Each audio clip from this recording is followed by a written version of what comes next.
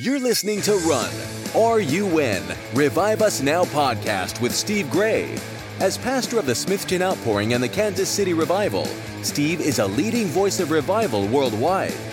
Steve shares his life-changing encounters with God, along with biblical teaching that equips you to experience and lead lasting revival.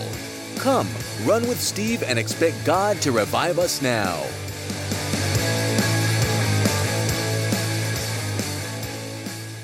Hello, everyone, and welcome to another Revive Us Now podcast. I'm your host, Steve Gray, and we're going to talk about revival and some things that cause it to happen or things that stop it from happening. And I went to a scripture in the book of Joshua, and there's a great word here that helps us, and it's called consecrate. Consecrate. And the word is one we don't use that often anymore. Churches don't use it often anymore, but it's a lot like the word holiness. You know, the Bible says be holy. We're supposed to be holy because God is holy, and we're called to do that. And I think people get confused what holiness means, what consecration means, sanctification, what it means. But if we just roll it all together, it's basically we make a concerted effort to set ourselves apart or set aside a time, set aside our lives for the Lord, for the kingdom of God, for Jesus. And so in this particular scripture, it's so wonderful.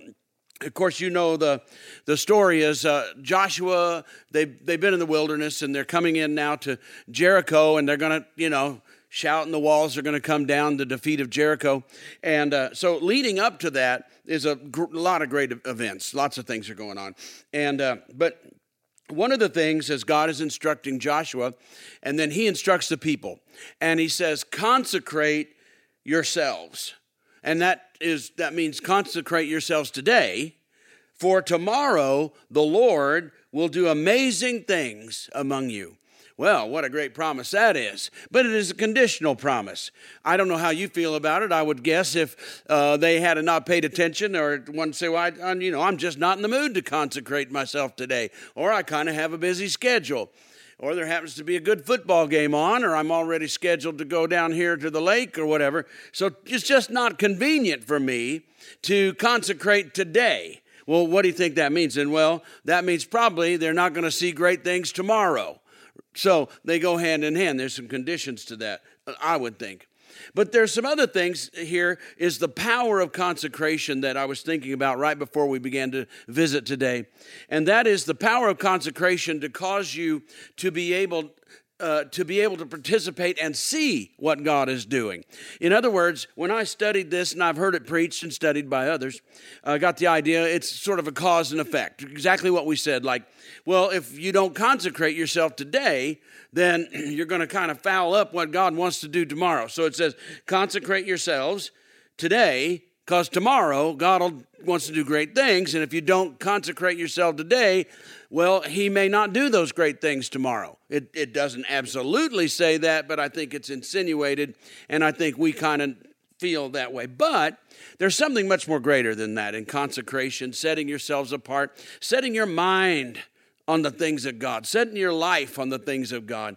It's so powerful. And I've seen it work powerfully because it causes you to see the hand of God in so many things. It causes you to begin to see the work of Jesus everywhere. I've heard it said, or maybe I said it. It might have been me saying it. But anyway, maturity is seeing Jesus in everything. Maybe I coined that. Maybe somebody else did. I can't remember. But anyway, when you start growing up in God, you start seeing God in everything. And so consecration cleans up so much in your life and gets the distortion out of your brain, cleans up your brain, cleans up your mind so you can see clearly and think clearly and hear clearly.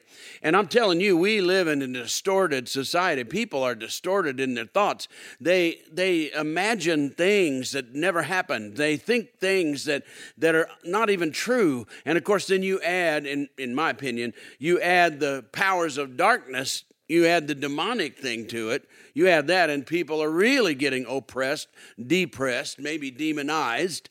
But just even if we took the devil out of the equation, people are just getting beat up by their own distorted thinking. Their own mind is not processing life. And now we can take it into those who consider themselves believers, used to be at least, or hopefully still are, but they drifted away. And that's what revival pulls those people back in, or those that are still going to church, or maybe just sometimes go to church or whatever. A revival is the power of God that pulls on you harder, and it makes it's easier than it was. It says, I can do this. It's a season. It's a powerful season in God that makes it easier for everybody. It's the time you say, this is a time I can do this. It's a time of great grace, of great mercy, and yet you still have to want. You have to have the want to. So here, they have to do the want to. Consecrate yourself today. Set yourself, say, I want that. I want that pull. I want to get closer to God. I want it to be easier. And so God says, I'll do something. I'm not against, God's saying, I'm not against doing something, but you do something first. You do something first. You show how much you want to be involved in this. Involve yourself in it too.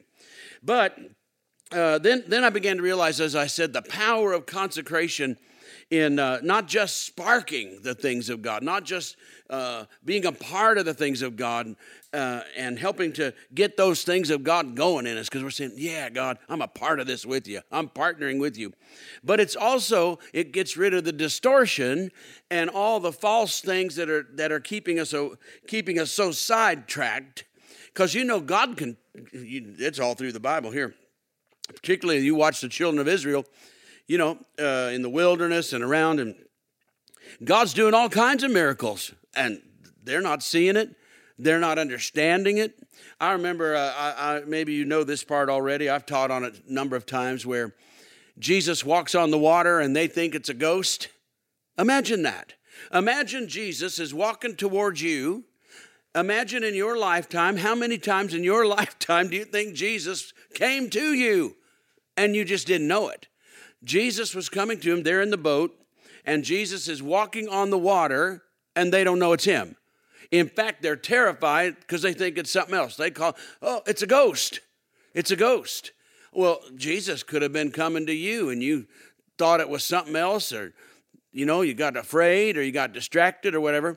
And then later, at the end of that story, we begin to understand why Jesus says, the Bible says, why they did not recognize it was Jesus and thought it was a ghost. He says, because the day before, which is right here, consecrate yourself today, the day before, then you're going to see great things tomorrow, right? Well, they didn't see the great thing tomorrow because they missed it the day before. The Bible says that the day before, you know this, remember the loaves and fishes and the feeding of the thousands, 5,000 and all that, and it multiplied until everybody got to eat, remember that, and they had food left over? That was the day before he walked on the water, and they thought it was a ghost. And so the Bible teaches us as the reason they didn't recognize Jesus today on the water is because they didn't understand what he did the day before. They missed it. They didn't have the mindset. Their mind was off. I didn't know that reading. When you read the story of the loaves and fishes, you think everybody's got it. Oh, they're just understanding it all, but they didn't. We find out later reading, they didn't. It says their hearts were hard. They're right in the middle of feeding all these people a great miracle, and it says their hearts were hard. So that means they're questioning, they're wondering. They were not consecrated. That's the difference. He's saying to them, soften your heart towards me. Consecrate. Get rid of your unbelief. Get rid of your questioning. Get rid of all the distortion and funny thoughts and all the stuff going on in your brain. And just set your heart and your mind on me. And you'll be a participant with me. And then tomorrow, I'm going to do something great. And you're going to know it's great. You're going to know it's me. You're going to be in the thick of it. Instead of, people can be around a miracle and they won't even know it's a miracle. They don't even know it happened. Or they'll think it was something else. Or they'll think it's the devil. Or it's amazing what people do when they're around things of God and not know it's God. Because they don't live the consecrated life. And I'm not saying consecration makes you perfect. It means it's a decision to keep your brain and mind and heart where it belongs on God, because you want God and you want to see what He'll do. And so if you do it today, that means you're going to have a better future, because tomorrow He's going to do great things for you. Great things are going to happen for you. And if you lose it, which I've seen it so many times, I've seen people living the consecrated life, going to church, doing all that stuff, and it goes well for them. And you know, they write emails to us and me, and they say, this is so wonderful. We love the church. We love you. My life has never been so good and so great. And we have the emails. We got pastoral note. They go meet with the pastor and say, I just want to tell you how much I love the church and love you. My life is better. So we have all that information. And then, I don't know what happens. Something happens and they drift away and they get out of church. And now their mind's not on God anymore. And their mind just goes where everybody's mind goes, just the world or whatever. And then you hear all these stories. Oh, my life is terrible, and I was abused, and I was mistreated, and they didn't love me, and they spoke rude to me. Go, what are you talking about? It's distorted. See, you get away from the consecrated life, and everything looks different and feels different, and that doesn't make it real. And that's why we need to let the truth set us free. We live that consecrated life.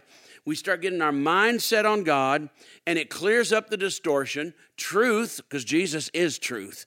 Truth, right, the way, truth, life. Truth comes in, and all of a sudden we realize, what am I thinking? What? I got to get my life on what's really happening, who I really am, become who I need to be. So the power of consecration is not just, consecrate yourselves today, because if you don't, I'm not going to do something tomorrow. I think there's some truth to that, don't you? Yeah, but it's bigger than that.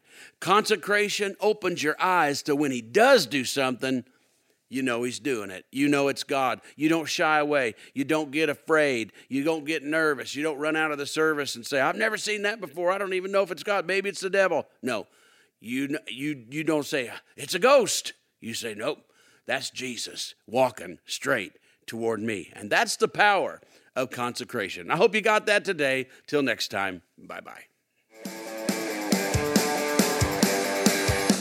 Thanks for listening to the Revive Us Now podcast with Steve Gray.